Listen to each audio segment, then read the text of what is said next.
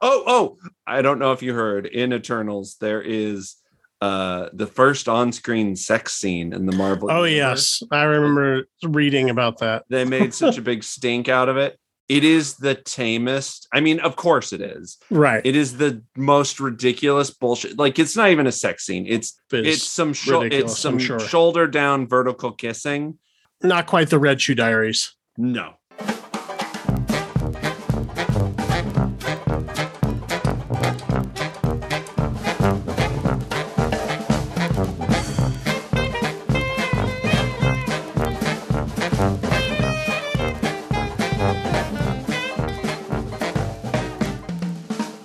Welcome to another episode of the MacGuffin Podcast, the movie review podcast that dreams are made of. Keith Foster, San Diego, California. Cassidy Robinson, you are recording from an undisclosed location in the Rocky Mountains. Yes, and I wanted to announce at the top of the show this week that we are premiering our crypto coin. So if people want to get in on this action, we got the MacGuffa Bucks. That's not even a good name. Starting up here pretty soon. No, MacGuff coin. MacGuff jingle MacGuff. Dojafin. I actually have zero idea how crypto works or what it really even is.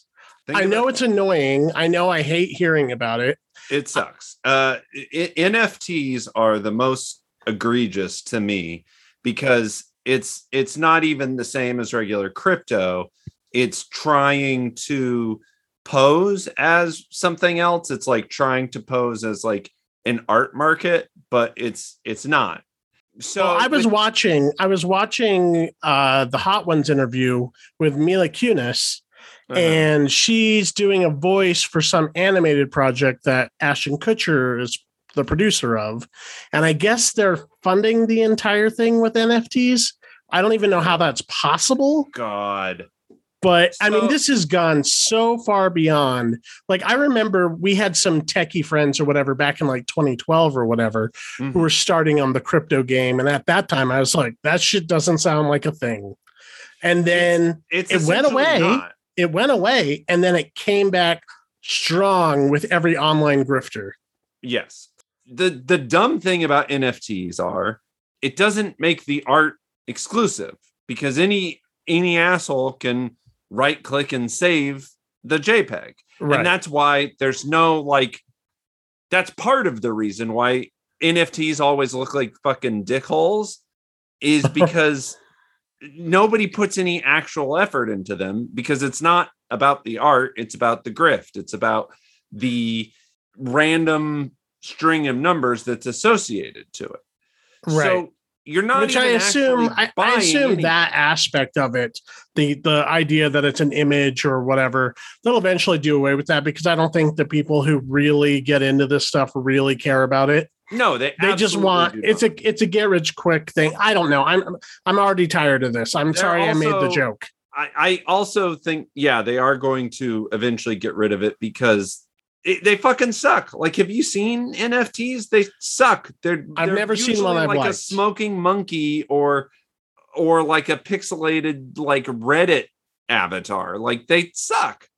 Right. It's the same as it's like meme coins and that kind of stuff. I'm sorry I brought it up. This episode, we are going to be talking about a potpourri of movies here. Virtually nothing to do with each other, but that's okay. Sometimes it happens like that. You're going to be doing a solo review of the movie Eternals, the new Marvel film. I did not see it. You did. Mm-hmm. Together, we will review Titane. That was the Palme d'Or winner that came out towards the end of the summer. It's been pretty limited release up until recently. Now it's pretty available to watch on VOD. And at the end of the program, we will be reviewing the 1955 movie, The Man with the Golden Arm. Sounds like a Bond film. It is not a Bond film, starring Frank Sinatra. Yeah. So we got a slate. Yeah. And before we get into that, let's go ahead and cover a little bit of movie news. We got a few stories here. First one I'd like to bring up. Brendan Fraser will play Firefly in the upcoming Batgirl project. Hell yes. We are in the Brendanisance, and I am here for it. He's been great in Doom Patrol. He was really good in that one movie we watched earlier this summer. Didn't it? Right, the Steven Soderbergh thing. Yeah. No Sudden Move. Yeah. No Sudden Move. Yeah. He's going to be in some new Scorsese movie. And now he's getting into the superhero game. I love He's making moves. He's making moves. So I was trying to see if this project was a series or a movie. I believe it's a movie. Yeah, I believe it is. But I maybe was getting it confused with the Batwoman stuff that was happening before. Yeah, this is an entirely different thing. I think they're also making a Batgirl series. I don't know, man. It's very hard to keep up with the DC stuff. DC extended universe because they have a tendency to jump ship on projects if one of their projects fails to perform. Right. So they'll like green light a whole bunch of shit and then start and then kind of whittle it down to whatever sticks. And they have like multiple universe that are competing with each other between like the remnants of the Snyderverse, then like the new Batman, which has nothing to do with that, and then this Batgirl, which I don't think has to do with either. Yeah. And then there's the TV stuff, like the WB stuff or CW rather. And it gets even more complicated because there's the remnants of their streaming app, which DC already failed stuff, which got absorbed by HBO Max. And I think all that survived was Titans and Doom Patrol, but it is like a mess. It's impossible to map out every DC project that's going on. Or where it falls in whatever continuity. Whereas with Marvel, everything's kind of contained within the Kevin Feige Disney Marvel universe, with the exception of the stuff that's going on over at Sony with like Venom and the Sinister Six. It gets a little Morbius murky too, but because Marvel has their own studio, it's a lot easier to keep most stuff kind of in-house. Right. There was like the Netflix stuff, which was a little separate, but that's all done now anyway. Talk to me a little bit about Firefly. Who's Firefly? Why are we excited? I remember an episode of the animated series with Firefly, and he was a guy who dressed like a firefly and had like a flamethrower. Yeah, that's basically it. That's his deal. Yeah, he's like a pyromaniac. There've been a few Fireflies in the comic continuity because I think they keep exploding. Here's the thing. Firefly is not an A-list villain. No. It seems like the type of character that'll be like, sort of like the opening. Either if it's like an origin story, like the sort of showing her, figuring out her as Batgirl kind of stuff, or whatever. I don't. Oh, so you don't even think he's necessarily going to be the big bad of the story? No, I think it'll be more like kind of how, at best, maybe how Scarecrow kind of played through Nolan's trilogy. Sure. Okay. Or they could go a totally different direction. You know, they could make it. They could. But I don't see. I don't think he's interesting enough of a villain to do that with. But maybe that would. Yeah, you never know what direction they decide to go with it. And also, like, weren't they trying to go with the tone with this Batgirl stuff closer to the reboot comic, which is kind of a little bit more lighthearted? That's one of the rumors. Again, we don't really know. Yeah. Conversation about these that happened, outside of the writer's room and stuff where people speculate. And so it gets really difficult to, say what's real and what's not, especially when fans get their input. But once they start casting stuff, that's when we can tell projects are becoming a little more solidified, a little more serious. Well, this one is definitely happening. It's rolling out slowly but surely. Kind of off topic. Have you ever seen a clip of, or maybe you remember it on TV.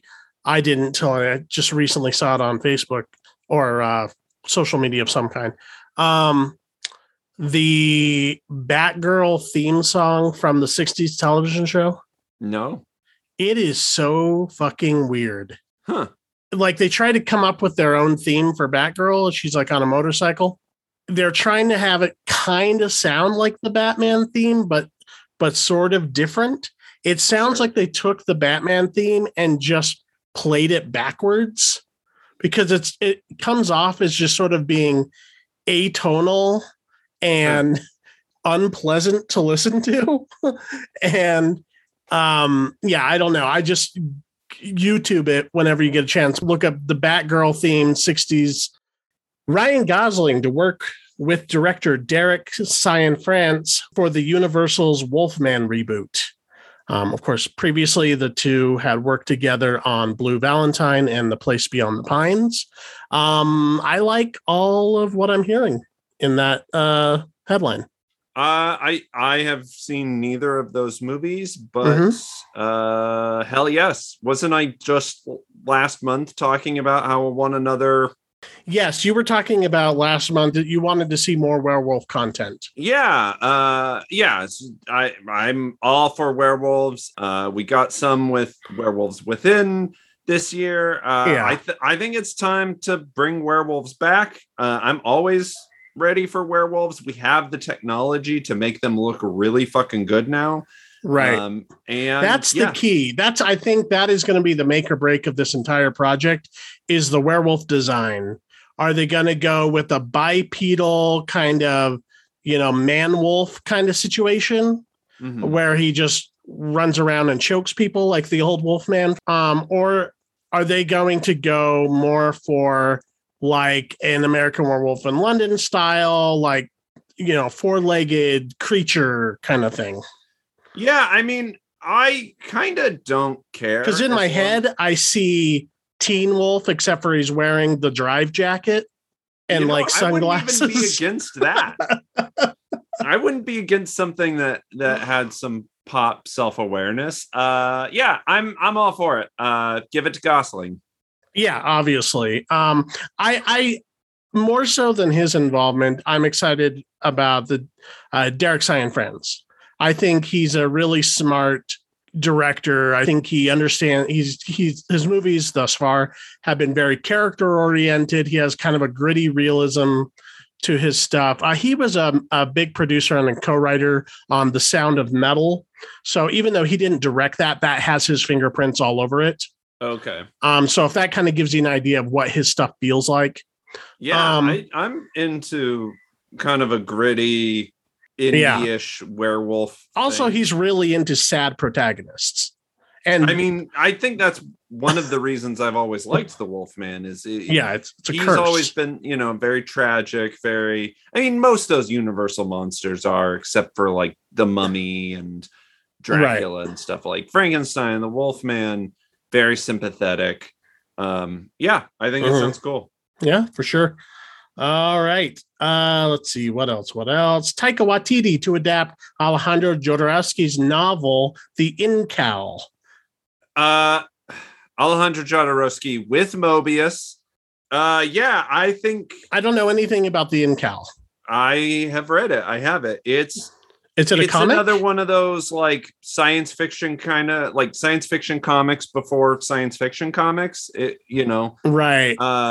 Mobius, his visual designs influenced everybody. That's a real super like Euro hyper. Yeah. Kind of like almost French sort of sci-fi look, right? If you've seen the original like heavy metal cartoon, a lot of that was kind of his style, like the weird pterodactyl things and that kind of stuff. Very European feeling. Frank Quietly is very influenced by Mobius. Anyway, I just, when this story broke, there was a lot of conversation about Jodorowsky writing it. And I don't think enough credit was given to Mobius. But, this also, along with Dune, was very influential for stuff like Star Wars. And it was kind of a gateway drug for sci-fi to become, a bit more accepted, a bit, Right. And bigger world building. It wasn't just like creatures from the deep or whatever. Now it's more about like, what do we, we can imagine these different kinds of futures and these sort of space operas and big operatic storytelling. For sure. Yeah. And I think, obviously I'm a huge fan of Taika Waititi, very excited for anything he does. Mm-hmm. I think, with his, like, if you look at Thor Ragnarok, there's obviously a lot of love for stuff like Flash Gordon, sure, and Jack Kirby's art style. So I think he is absolutely the perfect person to adapt something like this, update it a little bit, but still have that kind of vintage fun. Sure. I wonder if if Jodorowsky will be involved at all, because he is still alive technically, and he's made movies somewhat recently.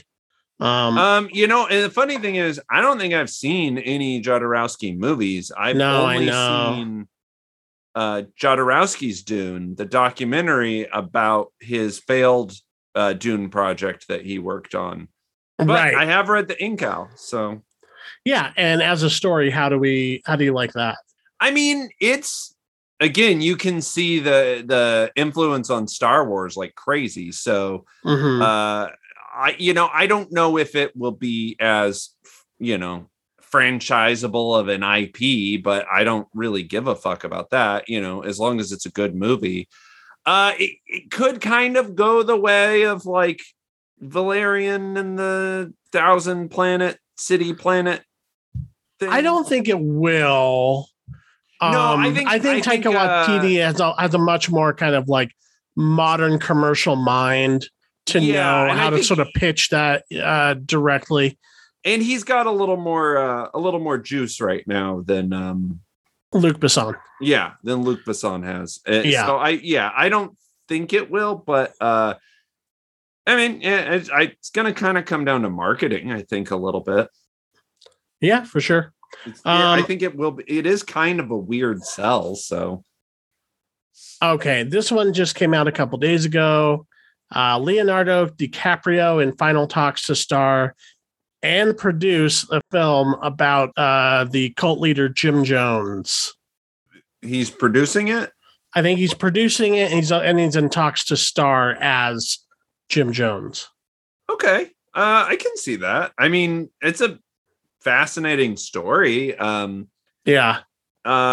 think it's well within his milieu, and I think it's one of those things that it's kind of a cliche how obsessed our culture currently is with true crime, but I think this story in particular is very fascinating, and he definitely has the charisma and the clout to, give it the A+ star Hollywood treatment. Yes. So I think, it, at least quality wise, will be better than a lot of those kind of movies that, we get about cult leaders and stuff. Yeah, I'm here for it. Yes. In fact, actually, not very long ago, 2013, Ty West directed a movie called The Sacrament with Gene Jones, who starred as, he's a character actor, Gene Jones, who starred as basically a Jim Jones type figure. By and large, it was basically the story of Jonestown Massacre.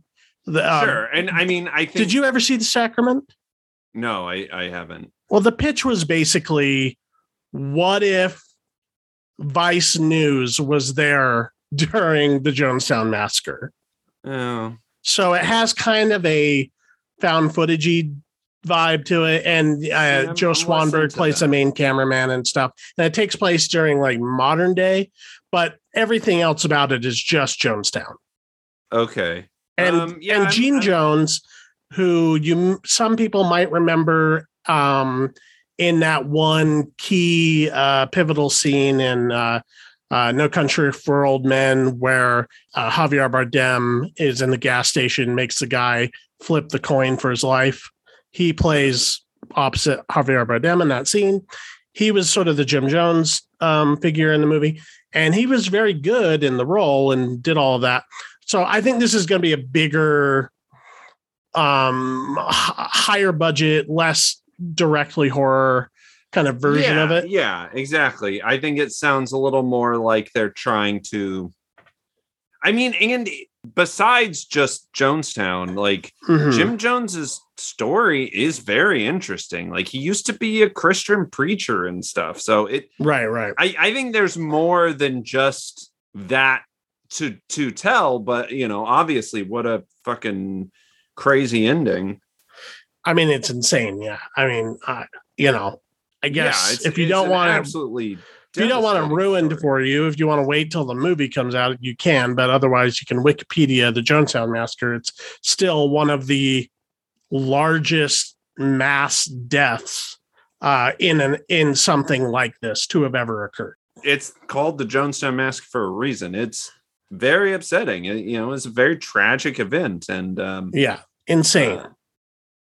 I think it would be interesting to, I don't know, it might be very difficult to watch. We'll see. I'll be even more interested once we kind of get a director attached.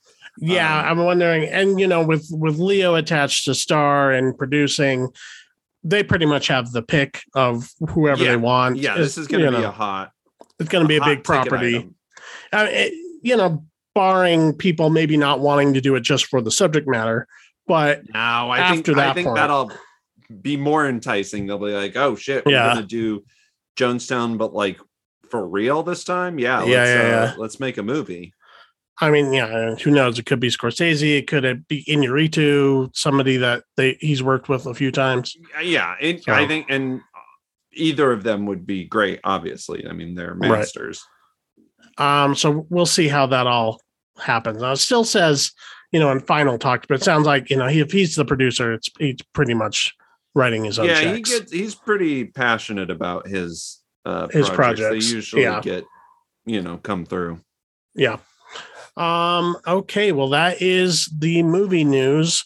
Let's go ahead and get into the reviews for the week, and I will let you give us a solo review of Marvel The Eternals. What is this movie? What is it about? Seriously, what is this movie? Because I don't know anything about The Eternals, the characters. I don't know anything about the comic. That's a large reason why I didn't see it. There was nothing about it that appealed to me, but go ahead and tell me why I might be wrong. I mean, it is kind of a lot. So The Eternals is based off of a comic book that I think all the characters were created by Jack Kirby. And it's sort of a secret origin story for Earth kind of thing, where there's these ancient beings, these Eternals, that have been on Earth since like prehistoric times, and the log line is this secret race of aliens having this war underneath mankind throughout all of history. So there's these Eternals who were sent to Earth by the Celestials. Now, don't go cross-eyed on me yet. Celestials are these like giant godlike creatures in the Marvel universe. We've seen them a little bit as like Easter eggs popping up in Guardians of the Galaxy and whatnot. Right.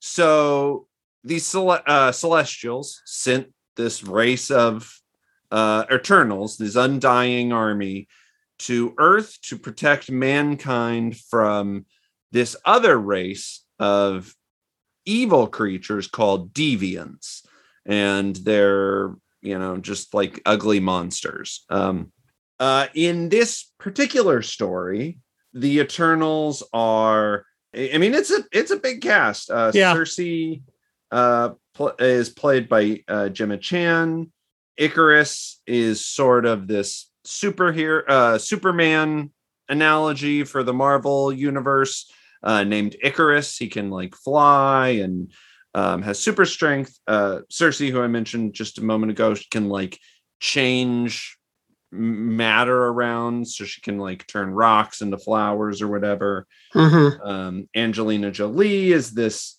eternal warrior Athena. Salma Hayek as Ajax, kind of the ringleader of them all. Kumail Nanjiani plays Kingo, who, as far as I can tell, just shoots like energy beams out of his hands. Leah McHugh as Sprite, who she does like illusion stuff. She's kind of like a little Loki. Kit Harington is Dane Whitman. He plays Gemma Chan's human boyfriend. So he's not actually an Eternal. He's just a dude. But he is in the movie, yes. It is kind of refreshing to see a mostly female protagonist. Cersei is like the main character. And it is, refreshing for her to have kind of a side piece himbo instead of normally the hero guy with the girlfriend who doesn't have much character. It's kind of swapped in this, which is nice. So it's this team of Eternals, and they're kind of like following mankind throughout history. And here's where things get a little muddy. The first place they get a little bit muddy. So they like invent stuff for humanity. They're like kind of in the background, like giving us, like they move us from the Stone Age to the Bronze Age, and they invent like the wheel and shit. But at the same time, they're also not supposed to get involved with like human conflict. They're only supposed to fight these deviants, which is why we've never heard of the Eternals up to this point. Right. Why they didn't get involved with Thanos. They don't give a fuck. They are not interested in humanity except when they are. So there's already kind of our first giant gaping plot hole. They're with humanity throughout history, kind of in our shadow, and they sort of get to this place where they've defeated all the deviants and just spread out and go their separate ways.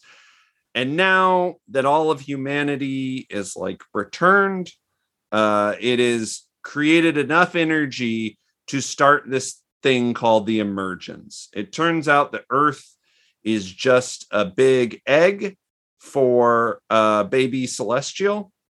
And now that the proper amount of energy has been there, this celestial is going to be born and destroy Earth unless they decide to get involved.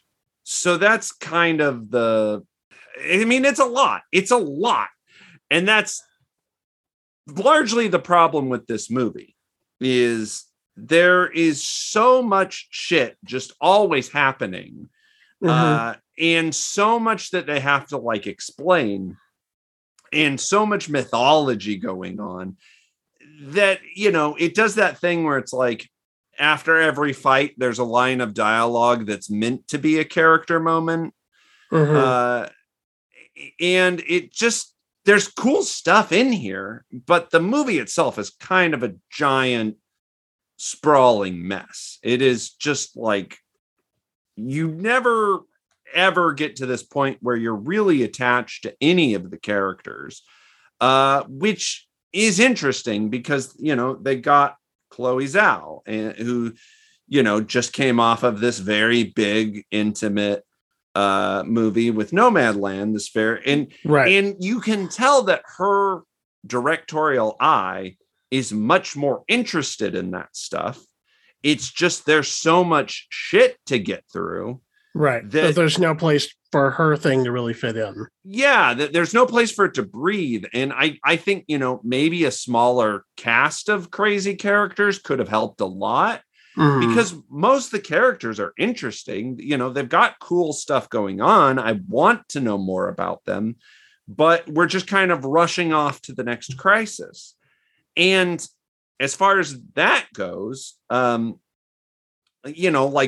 the action stuff, again, I don't think she has that kind of eye. She hasn't directed a lot of movies. And so a lot of the action kind of feels stilted and boring to me. Not Mostly like green screen stuff. Yeah. And just, like the color palette isn't particularly interesting in this movie. I know I'm not the first person to point that out. But these are Jack Kirby characters. They have these, bold primary color costumes. Right. And I think the costume design is fine. It's okay. It's at least a little different than the kind of like paramilitary Avengers look we're used to. She is definitely going for more like a Thor, Asgardian kind of like otherworldly thing. And it's okay. It's fine.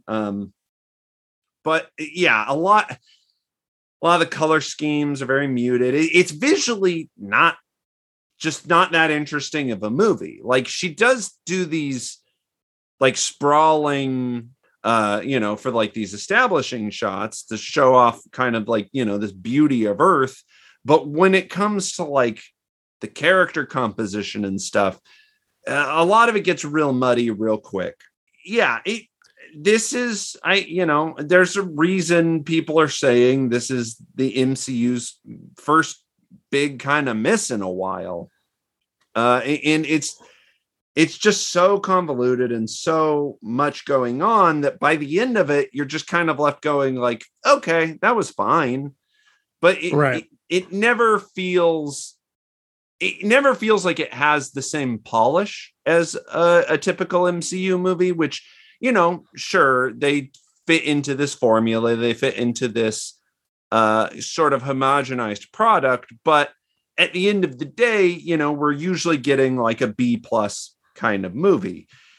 This, I think, does have more ambition, and they do kind of give her, I don't know. I maybe I'm being unfair, kind of putting too much on Chloe Zhao's shoulders, but it does kind of feel like they gave her a lot of room, to kind of make this hers. And in the end, I don't think she's that interested in telling a big, expansive, superhero story with a multi-generational thing. Like it just, it jumps around a lot. I think maybe that would have been a more interesting take, is to actually like follow them through history throughout. It sounds like almost like the MCU version of that.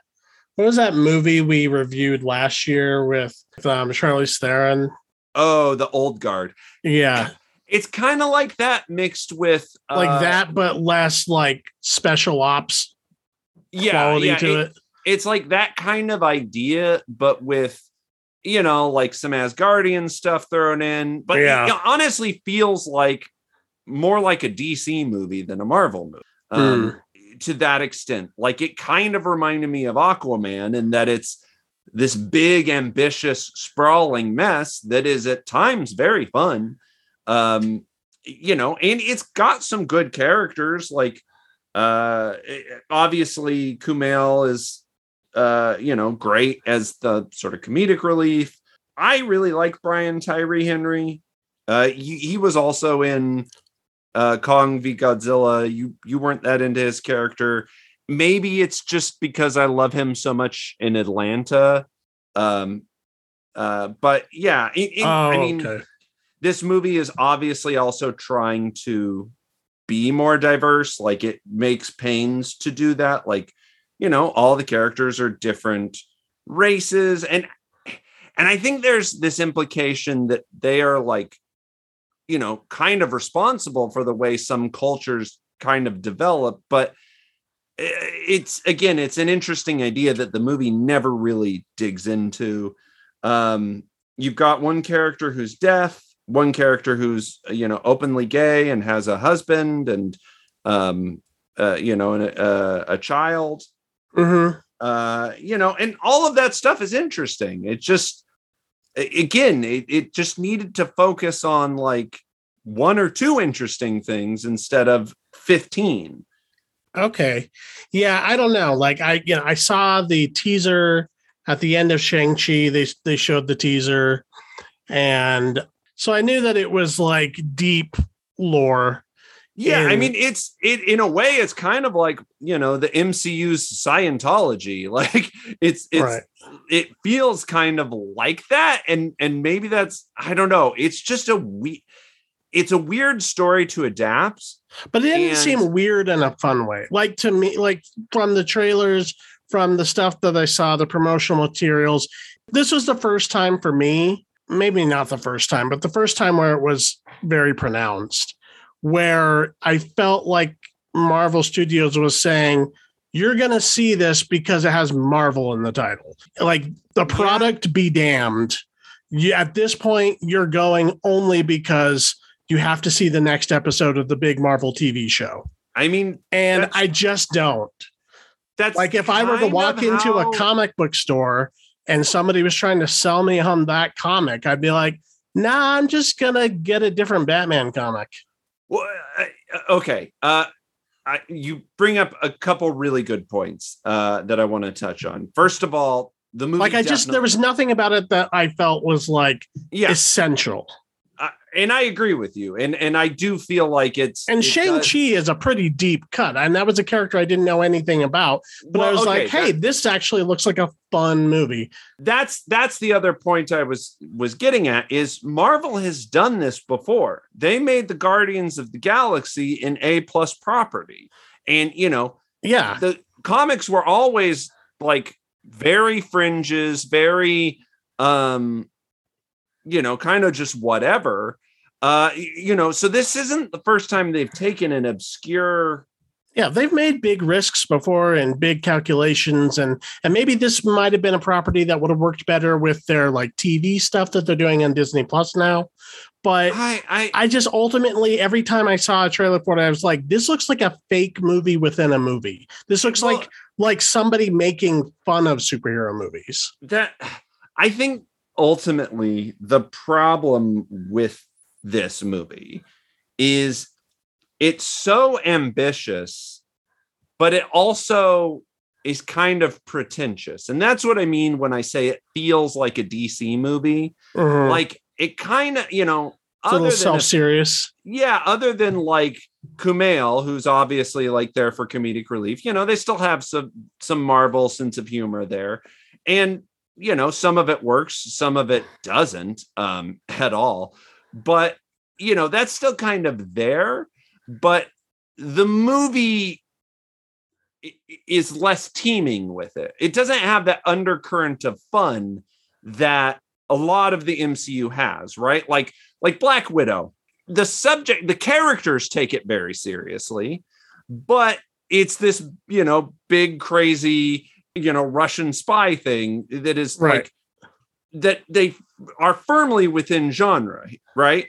Right. This feels like they're telling an important science fiction story. You know what I mean?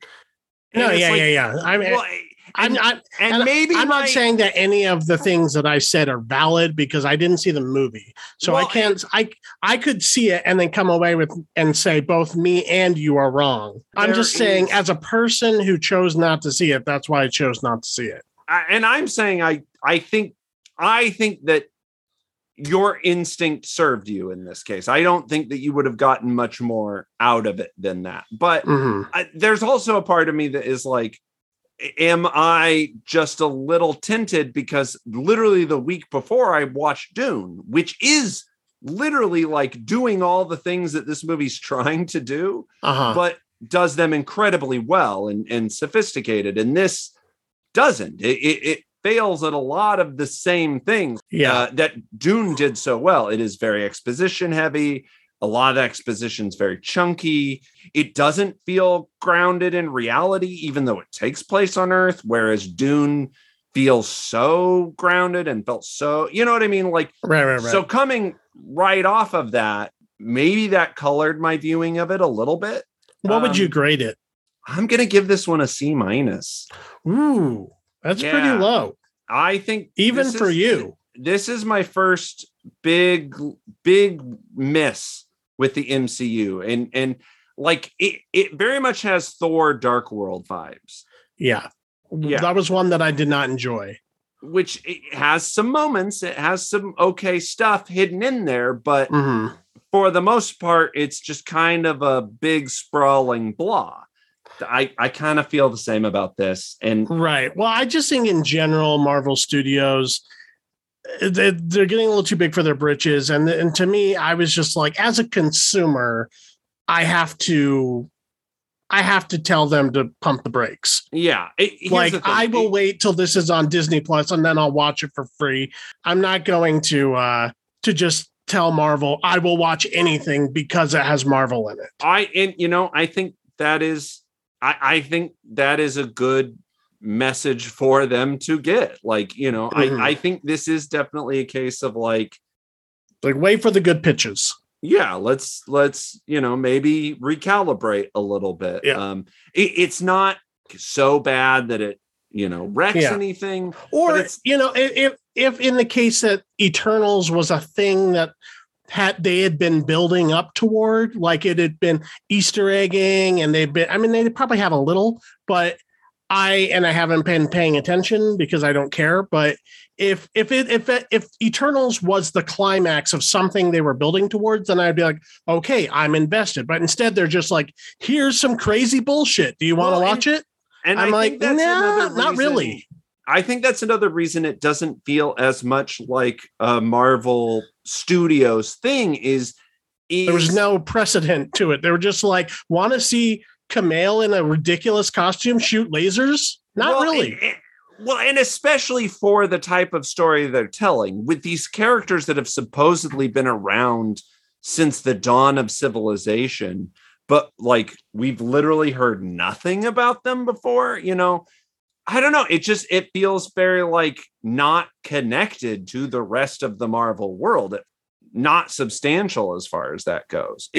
I guess we'll see how it weaves in from here going forward, but I don't know. I'm not super excited for whatever the next installment is, unless they do, kind of a hard Thor pivot.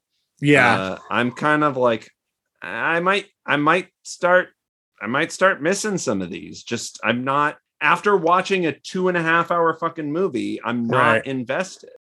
All right. Well, let's go ahead and talk about Titane. I'm assuming a very different kind of movie. Yes, very. Okay, well, Titane, like I said, this came out over the summer in limited release. This won the Palme d'Or at Cannes Film Festival. And it is written and directed by Julia Ducournau, who had previously did the movie Raw, the teenage cannibal film that I adored from 2017.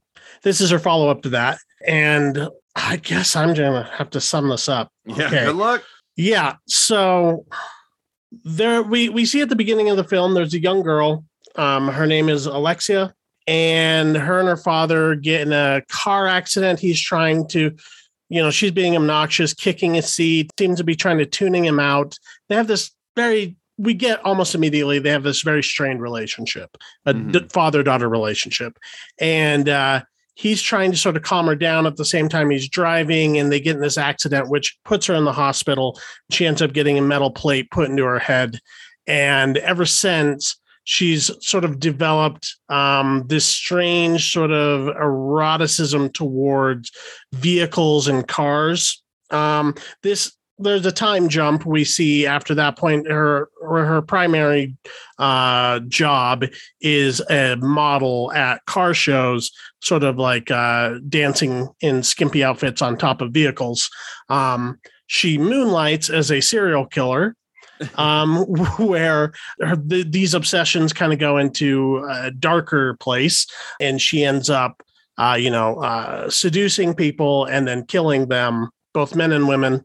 And this is in some connection to her weird car eroticism as well. At some point, we see her essentially making love to a car in the back seat of a car with the seat belts. It's a whole thing. I can't exactly describe it, but the movie gets stranger from that point, because she begins to get pregnant from this car sex that she had.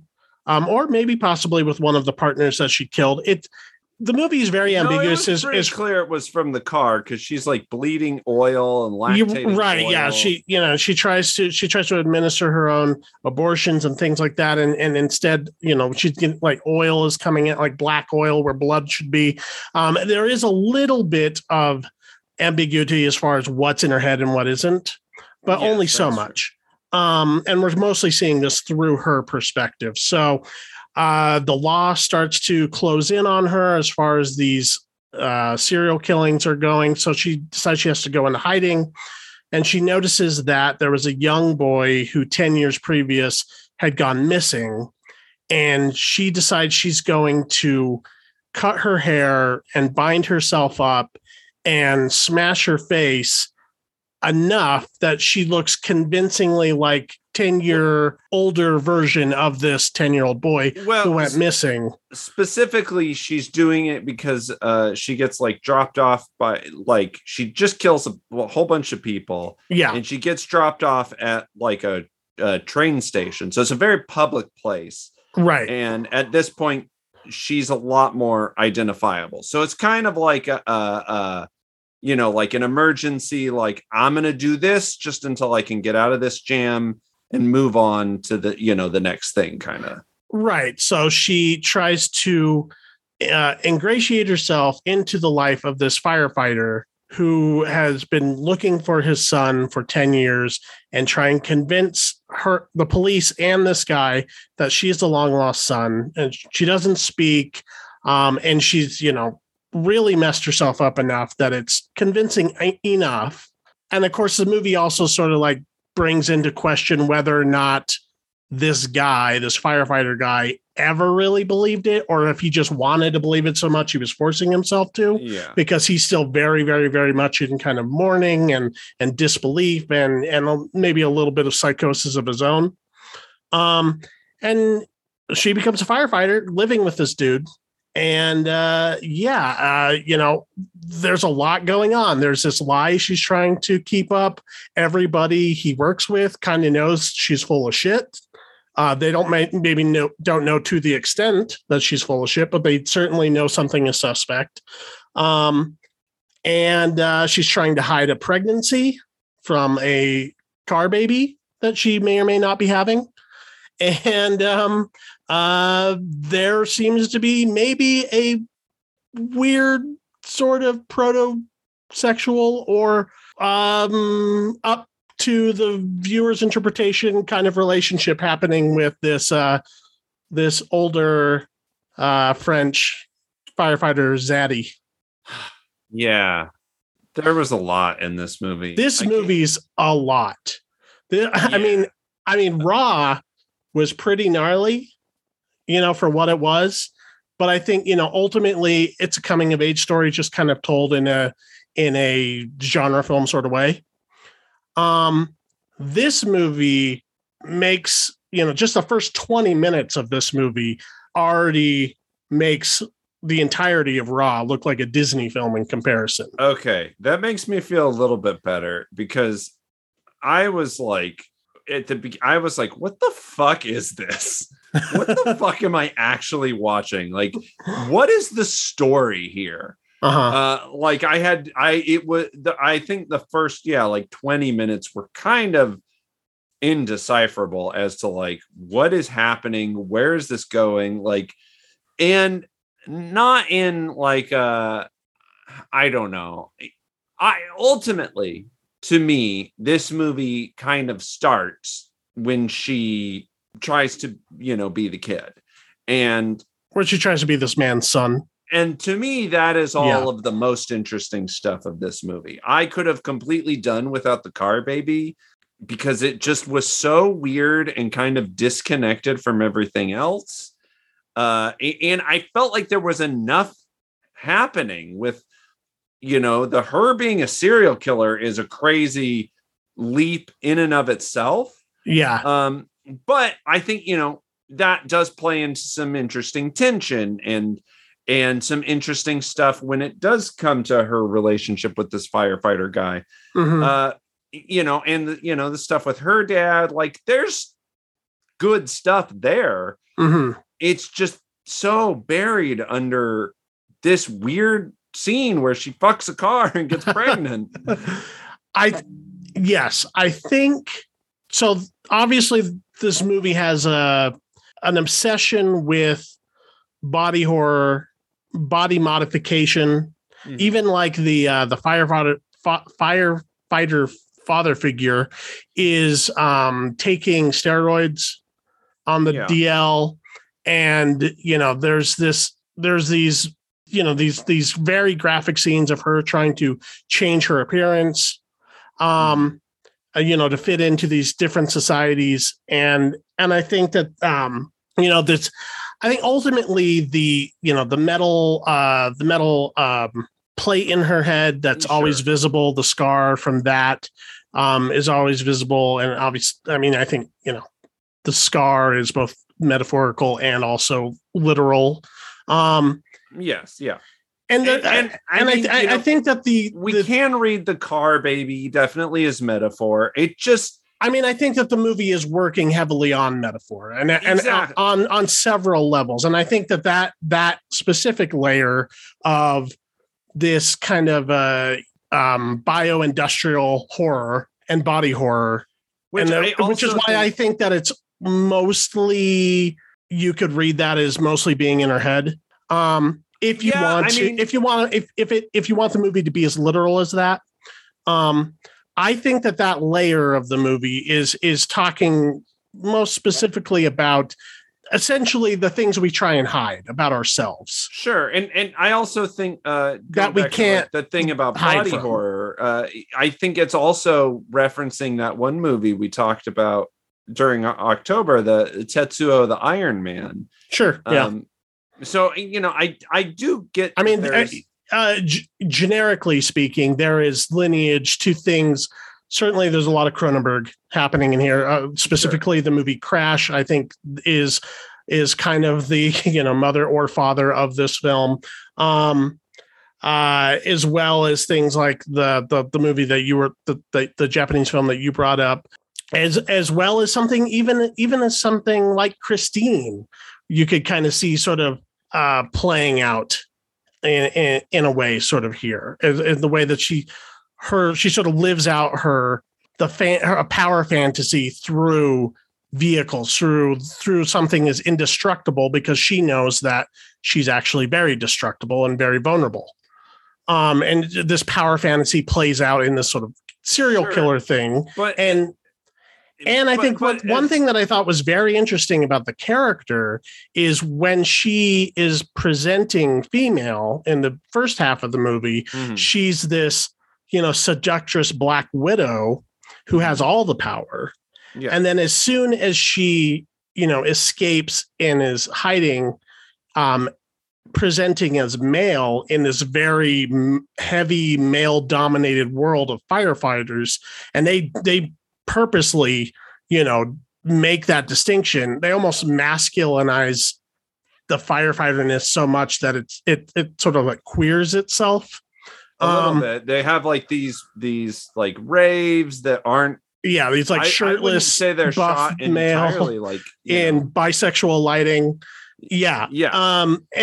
And I think that it's interesting that she loses also all of her feminine power during those scenes, and she becomes very meek and very vulnerable in that group where she's hiding. I don't even necessarily want to say her true self, because there seems to be almost a transness about this film as well. That is part, like she is like, she's transforming into part car, but she's also like, she finds this beast that she never had as a woman, and certainly like with her relationship with her biological father, she finds this father figure who we don't know how much of her true identity he does or doesn't know it through most of the movie, right? But he accepts him for who he is. Right. And I definitely think, there is a very strong, like, trans message here. This is definitely like a trans story. I felt that too. I mean, I felt that this movie across the spectrum was very queer, like everything about it. Like, not just in terms of the exploration and the presentation of gender, but also in terms of, sexuality and how that plays in with the familial. You could write whole papers about like the dad who, is getting older. And so he's, literally injecting something into his ass, like to feel young and vital. Right. He is not interested in her as a woman, but there is this weird sexual element that comes up near the end of the movie. Like, there's a sexual tension that's played between those two characters throughout. They hold that tension very tightly. For sure. And this is an uncomfortable movie. Yeah. On several levels, but I think it's also it's having all these very interesting conversations. And I think my initial takeaway was just like, I was kind of just bowled over by just how fucking wild and crazy it was. Yeah. And it's just one of those, well, you don't see that every day kind of movies. Well, but then, I watched this earlier today, so I'm still kind of processing. Okay, well, I watched it last night, or maybe the night before last. But I, coming away from it and kind of like, pulling apart and picking through these themes and these characters and what does this scene mean to that scene and that kind of stuff. Now I'm starting to sort of make heads and tails of it now. Sure. And I think that there's, I do think this movie is very, very interesting. Yes, I do think it's interesting. I don't think it's always, I don't think it's fun to watch. But I also think it's kind of fun. There are moments. But there's also a lot of like really grotesque stuff. It's brutal as fuck. Yeah. And there's some surreal imagery. I mean, again, I think this is a very interesting movie, but there is a lot going on. And I don't know that it always necessarily is the best thing for the story that it's trying to tell, if that makes sense. Because like I said, I firmly believe at the heart of this is the trans story. And so sometimes I think, like the weird car stuff is a little at odds with that. I don't know. Maybe it's not. Did you ever, I know that you've listened here and there to some episodes of the King Cast, right? Yeah. I've caught a couple. Did you ever listen to the episode with Brian Fuller where they talked about Christine? I started it, but I never, I actually didn't finish that one. I didn't get very far into it. You should go back and listen to that because I think that's like a perfect primer. It's like a ancillary text to watching this film because he talks all about Christine as a trans allegory, which I don't believe has ever really been proposed by anybody before. Brian Fuller did on that podcast, and he goes into the very specifics of it, and that it's an interpretation. I don't necessarily think that John Carpenter or Stephen King had that in mind when they made that film. There might be subtext for that. In Titane, it is text. It is like but I don't think it's just that either. I think that the movie is kind of floating above the larger conversations of sexual identity, of gender identity, of the presentation of sexuality, sexual politics, sexual power dynamics. And those kind of conversations are happening a little bit in Raw too, because we're talking about sort of the sexual awakening of a teenage girl and sort of interpreting that as the craving for human flesh, quite literally. And in this film, she's taking that impulse and just turning it up to 11. Yeah, I mean, it's a wild movie. It is definitely like nothing you will ever see. I honestly still don't entirely know what to do with it, though. You know what I mean? Like, it was one of those that I was just like, okay. Yeah. I mean, I was hiding behind my fingers for the first, half hour of it. Just about every other scene, I was like, oh my Jesus Christ. Yeah. I know I was too. The violence is very visceral. It's I mean, there's an extreme, French extremism kind of like vibe to some of this. Sure. So that's happening as well. And then there is kind of which is why I said I think it is kind of fun. There's sort of a pop element of it. Like the lighting is very stylized. Mm-hmm. There's this incredible scene where as a male or presenting male, she does this one of her car sex dances in front of all of these hypermasculine firefighters who up until that point had zero respect for her. And then all of a sudden she brings back what she, that feminine power that she had, but prior to the point that she was disguised. So, I mean, right. You're talking me into liking this movie more than I think I initially did. But you're right. I mean, that was a very incredible scene. And again, this movie, more than anything else, is interesting as fuck. Like it is definitely having a lot of conversations and doing it in some very interesting ways. Mm-hmm. Again, I wouldn't necessarily say my viewing experience was pleasant, but movies don't always have to be that. Yeah, I mean, it's a rough go, and I wouldn't say that it's for everybody. I mean, no, I think just by the conversation we're having, you can kind of gather that. But this isn't a popcorn. Yeah, this isn't easy breezy stuff. Like this is, it's like I said, the violence is very brutal. It's very sudden. It's very realistic. Again, I mean, maybe not necessarily realistic in theme, but presented very realistically. And it's also, it's also I don't know that it is necessarily presented realistically. There are elements of it that I'm like sometimes it's a little too easy. You know what I mean? Like, mm-hmm. I don't know. There are elements of the violence that are, although there was the scene where she like kills like 4 people and another guy comes out of nowhere. Oh yeah. Every time she thinks she's done, another guy comes down from the thing. And that's what I mean. Like that's kind of a horror comedy sequence in the middle of this otherwise brutal, weird movie. Yeah.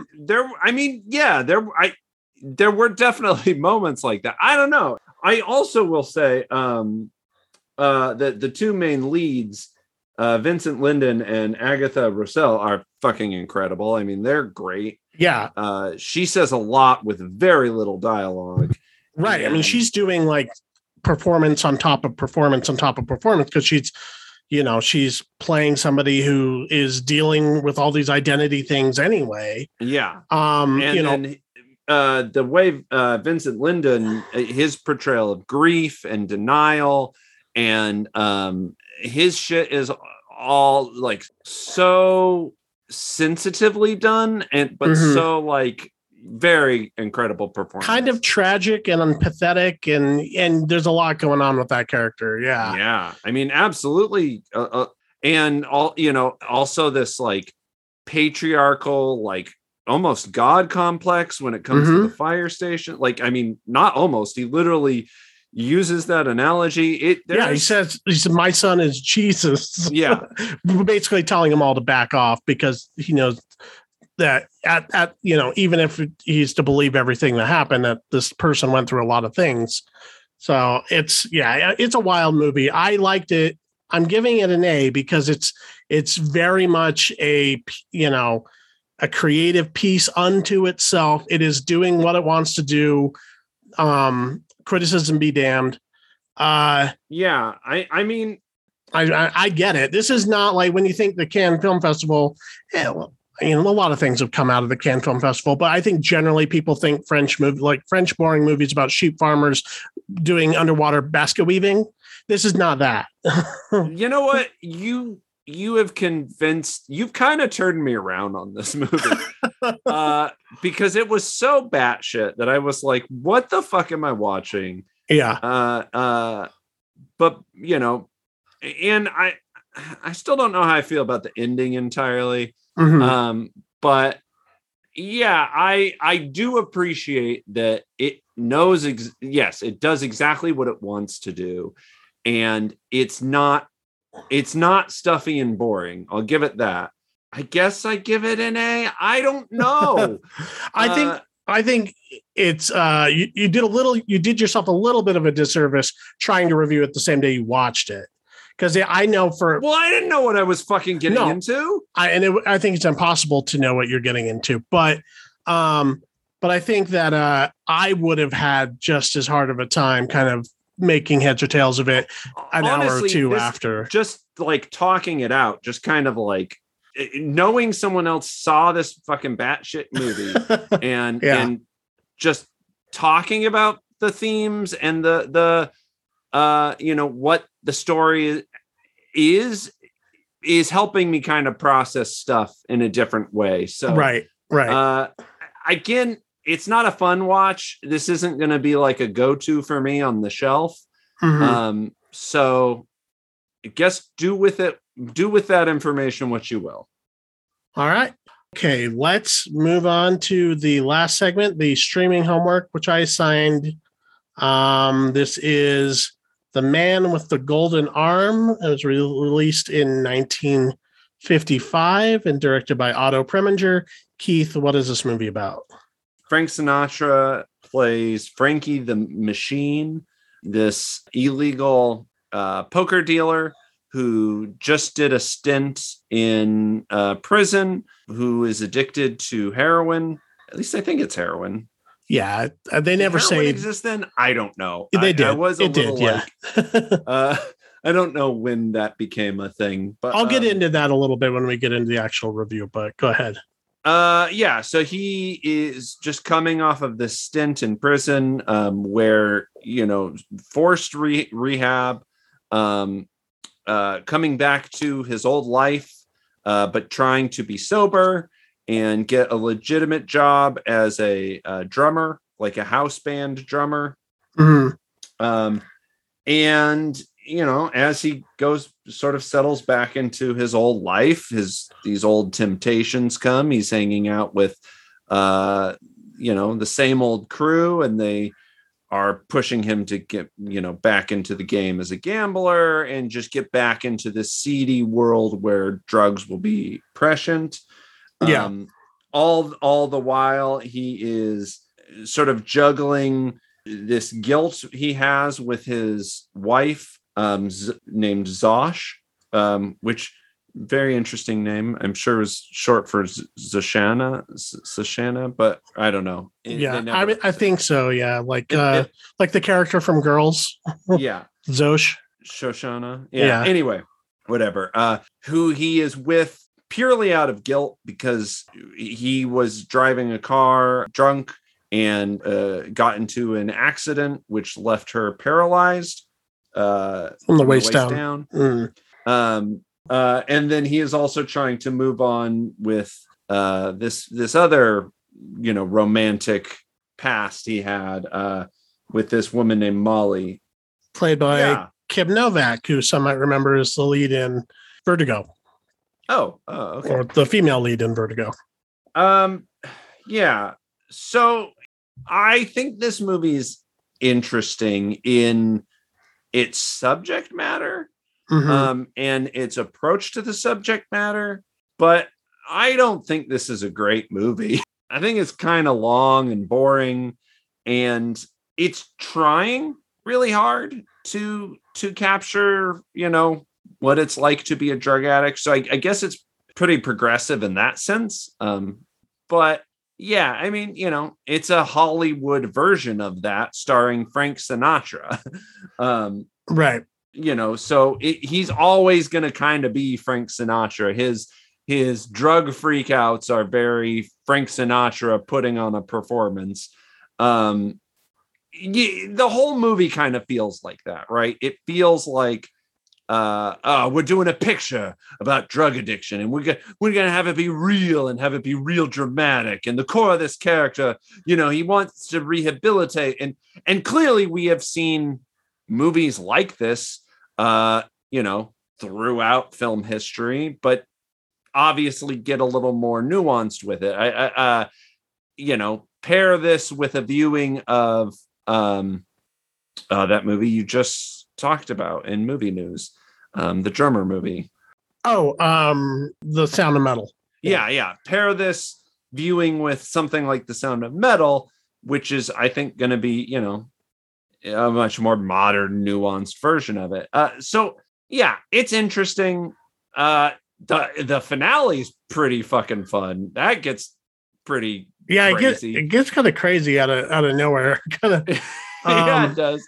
But for the most part, this kind of feels like a Top Cat episode with, Frank Sinatra as sort of the ringleader and kind of character, and Arnold Stang is his like lackey.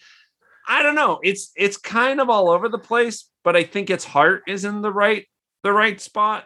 Yeah, I know what you're saying. The movie is, the 1955. The movie's on interesting pivot. It's a interesting pivot point for Hollywood because we're sort of towards the end of the hardcore movie code. Mm-hmm. Where half of the things they talk about in this movie would have been unable to talk about just a decade prior. Sure, yeah. And in that sense, it was kind of ahead of its time. And I believe this movie actually ran into a lot of problems with censors. And I think that's why they never say the word heroin. That's why, when they're pulling out the paraphernalia, they have to like move the camera away, to sort of imply that he's doing the heroin. Well, that's what they get right up to that point, though. I mean, he's tying his arm off. Yeah, he's tying his arm off. They're getting the needles out. So it's kind of interesting. You see this very old style Hollywood picture with big stars, and they're all, they're talking in jive and all that stuff, and then there's this, he's like rolling up his sleeve and tying his arm off and telling a dealer to inject him. And it's like, whoa. So I could see like in 1955, this is just this, we're still talking about the days of television. You couldn't even show a toilet. Yeah. Exactly. And I think that's why this movie definitely has a dissonance. It has, yeah, exactly what I was saying. It has that Hollywood vibe, but it is trying to tell a darker story, right. And this type of genre, the addiction drama, I don't know its full history. There might have been some things here or there before it. I mean, obviously there was things like Reefer Madness, which would be like a very different kind of take on this type of material.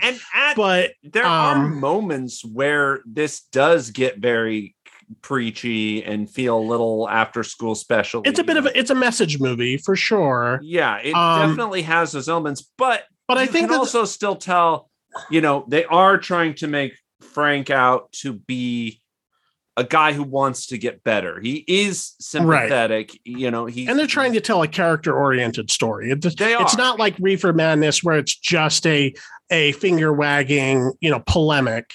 They're telling this within the context of this guy's life and his story and his wants and desires and his dreams. Yeah, for sure. And the things that are holding him back and the things that he, strives for. And I actually think that of all the performances in here, I think Kim Novak is really good, but I actually think Frank Sinatra does a pretty good job. I believe him in this role. He is very Frank Sinatra, but I think that for somebody who was not, he did a handful of movies. It's not like he didn't do movies, but he was at the time more known for his music career. I believe him in the role. I think I could believe him as, just coming out of jail and kind of getting his stuff back together. And and I do think, Frank Sinatra does have some experience in this world. So I do think there is a realism he brings to it. It's more near the end when, I don't know, some of the stuff feels so big and so Hollywood that it fefeels a little fake. There's some style ideas that but maybe don't play as well now. Like the idea of like there's this jazz drum score in the background, and as his cravings become bigger and bigger, the score gets louder and louder. And I could see that as being like this, this cool, innovative, experimental thing in 1955, but now it's just a little on the nose. Yeah, and maybe that is more maybe it is more production stuff than Frank Sinatra. There are times when I think it comes off a little hokey, but for the most part, I do believe him as this character. Yes. He does. It's not a bad performance. It is.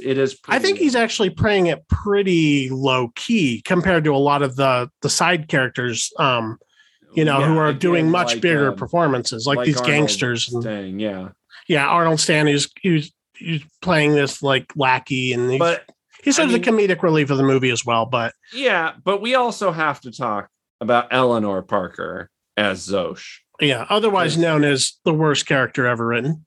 Oh my God.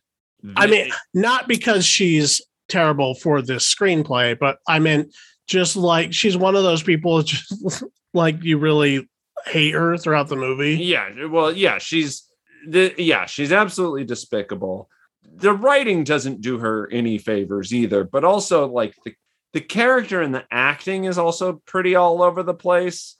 I don't know. Yeah. It borders onto so bad it's good territory. Like it becomes a very big performance. It's a little campy. Yeah. I mean, I think that this is based on a novel, and then there's probably the novel rounds out that character more than she gets here.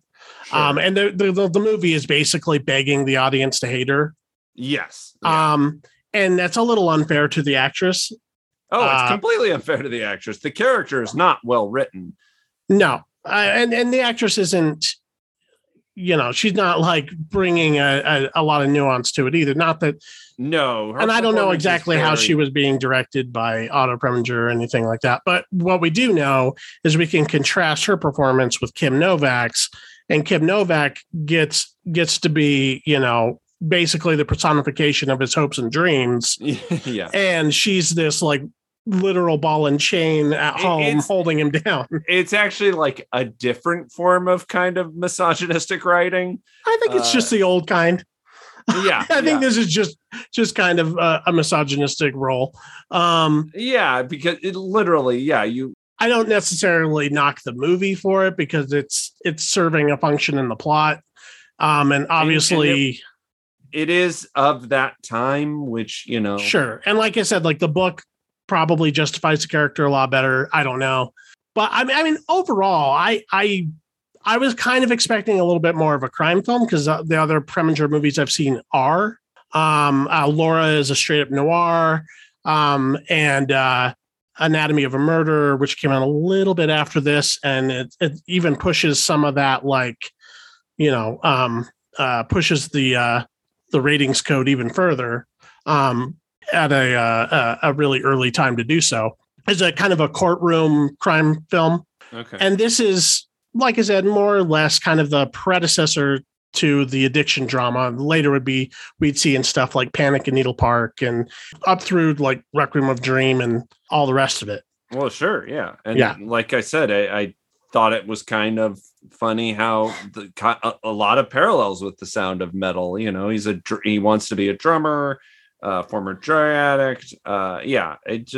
It's very interesting how that formula has kind of carried over and evolved over time. Yeah. I mean, this was interesting. But it is 2 hours of, 1955 dialogue. So, it kind of drags through the first chunk. I don't know. I think there's some stylistics that kept me interested. I liked Sinatra. I like Kim Novak. I like not a total slog, but it gets repetitive. There's a lot of like, I've just got this job tomorrow, and then, right. that falls through, and then which I get, they're pushing him closer and closer to relapse. Right. That, and also the world of this movie feels very contained to like 4 sets. Well, yeah, because everything happens on like this one street block. Right. But I do like the way that Preminger uses his camera. There's a lot of like, following him from one apartment building down the street to another. And I think he blocks he tries to keep the frame as interesting as possible, given how limited the world is. Sure. Yeah. And they do some interesting shots when he's high, like when she like holds the match to his eyes and stuff. Right. So there is some work going on there that is interesting, but if you're not a fan of this time frame of movies, and a lot of younger audiences will not have the patience for it, I get that.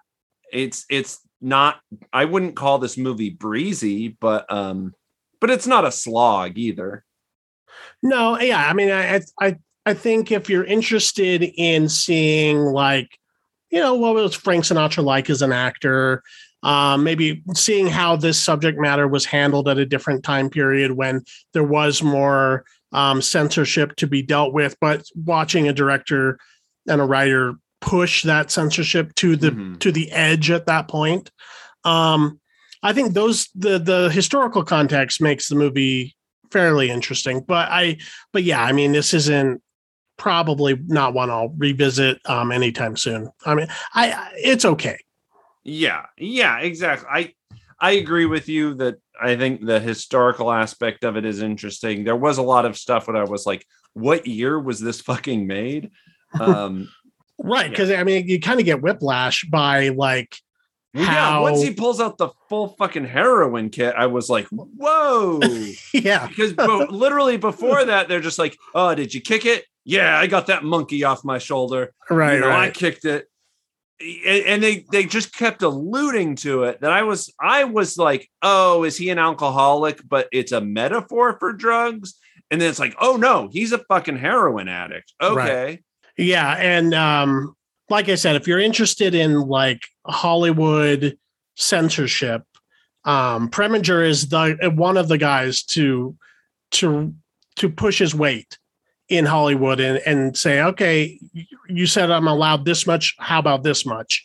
And I think you see that even more in Anatomy of Murder, where they're talking about like, semen samples and stuff in 1959 or 1960 or something. Whoa. Yeah, that is. Yeah. So, I mean, that gets pretty crazy as well. And as a movie, I enjoy Anatomy of a Murder more, as well as Laura, if you just as an old noir. But yeah, this is okay. Cool. What do you have as our streaming homework for the next episode? The next episode, we are going to be talking about the Sparks Brothers documentary from Edgar Wright. It just dropped on Netflix. It came out earlier this summer. And yeah, I've been wanting to watch this for a while. So yes, and I believe it's a music doc, right? Yeah. So it's about the Sparks Brothers, who I guess they're like the greatest pop band that nobody ever knew about. Right. Yeah. So it's just a music doc following their career and kind of their influences and the highs and lows, I guess. Yeah. So if anybody wants to get in contact with us about that or any of the movies we talked about on this episode or previous, you can contact us at our email, MacGuffinPod@gmail.com. You can also follow us on Instagram and Twitter at MacGuffinPod. Get into our DMs and ask us any long-form questions or commentary you want us to read on the episode. And you can also follow me individually on Twitter and Instagram at BC Cassidy. You can read the reviews I do for the Idaho State Journal by Googling Idaho State Journal movies, and that'll show you the review archives. Be sure to read the other reviews and articles at the MacGuffin's webpage, mcguff.in. There's also the podcast archives there as well. And be sure to leave us a 5-star rating and a 1-sentence review at whichever podcast app you are using, specifically Spotify and iTunes would be lovely. And you can follow me individually at Keith Foster Kid on Twitter and Instagram, and you can also check out my art account on Instagram at Sticky Note Aesthetic. Follow us at the gram. The monkey is never dead, dealer. The monkey never dies. When you kick him off, he just hides in a corner, waiting his turn. Bye.